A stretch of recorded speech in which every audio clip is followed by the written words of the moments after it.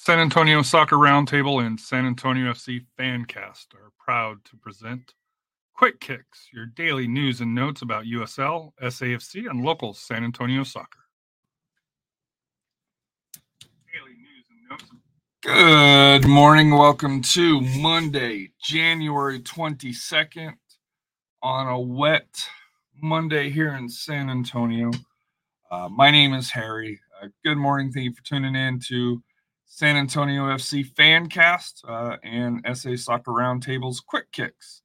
Not a lot happened on Friday or over the weekend as far as news and notes from USL, San Antonio FC, or San Antonio Soccer. We'll probably do a high school one this week just to kind of go over some key results. But for this one this morning, let's get to the news. Right here, as long as I bring on the screen here. Out west, the defending champions reacquired goalkeeper Rocco Rio Nova on loan from Lannis. Rocco, had an outstanding season. What can you say? Led Rising to the title for that here. We'll see if he can duplicate it for 2024 for that here. But a good get for Rising, and the goalkeeper room in Phoenix is very, very strong once again. Moving out east, Charleston adds a young forward, Jackson Conway from Atlanta United. He was a homegrown, scored 23 goals and 74 appearances with Atlanta United 2 in USL Championship when they played here. Solid forward for that here, so it'll be interesting to see how he fits into the new battery system for that. Or I guess not new battery system, but new battery year for that. But a good opportunity for Jackson, and has had the pedigree for Atlanta United 2. Was never able to break through the first team, but it will be interesting to see how he fits with Charleston.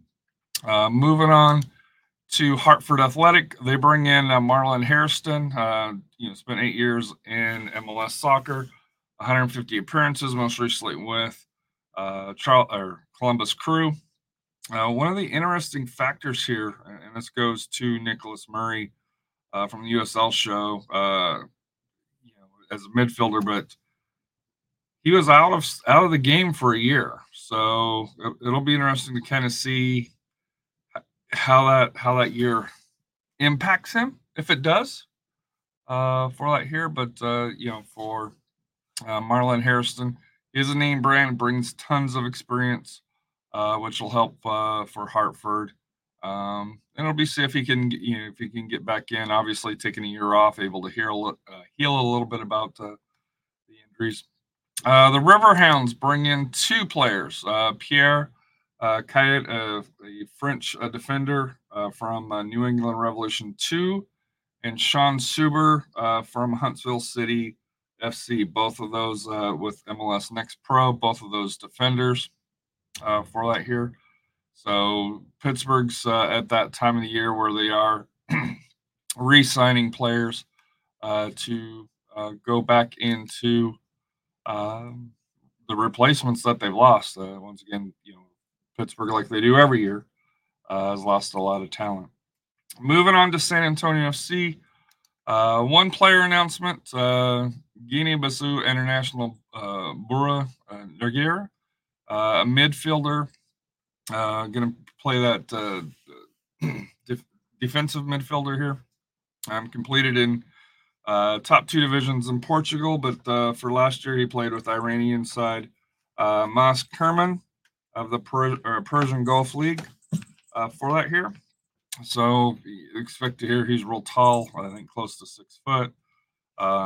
Still captain of his national team here, so will I'm assuming be expected to pick up a leadership role since San Antonio has lost a lot of leadership with Connor Maloney going away. And so far, PC has not arrived as well. And then also for the U.S. men's national team versus Slovenia at Toyota Field, they had a record crowd of 9,191 on a cold Uh, Cold day, wasn't rainy, but just a cold day at Toyota Field. It was packed. The pregame was awesome with the tailgate with American Outlaws on Barajas 76. Thank you to the Crocketeers and FTC for helping support that behind the scenes. Just a fun day. I'll admit the result didn't go the way I wanted. U.S. men's national team lost 1-0 on a goal on a counterattack after a mistake. After one of our wingers got pushed off the ball and they were able to counter and slotted home for was around 15th, 20th minute that they scored. That Slovenia scored in through there. It's the same thing with Berhalter. It's the biggest thing to me. You go from a Marcinus system, which is very direct, to Berhalter's ball, where it's pass, and you wonder, hey, what's the identity? The second half of the game was much better than the first half, but an amazing scene.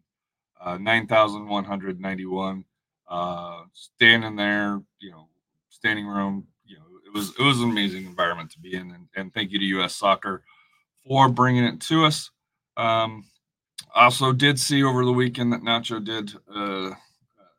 Ignacio did sign elsewhere over in Europe, I believe, for that here. So he has officially departed San Antonio FC. But that's it for this for Monday, January 22nd. My name is Harry. We'll see you tomorrow and see what kind of news comes tomorrow.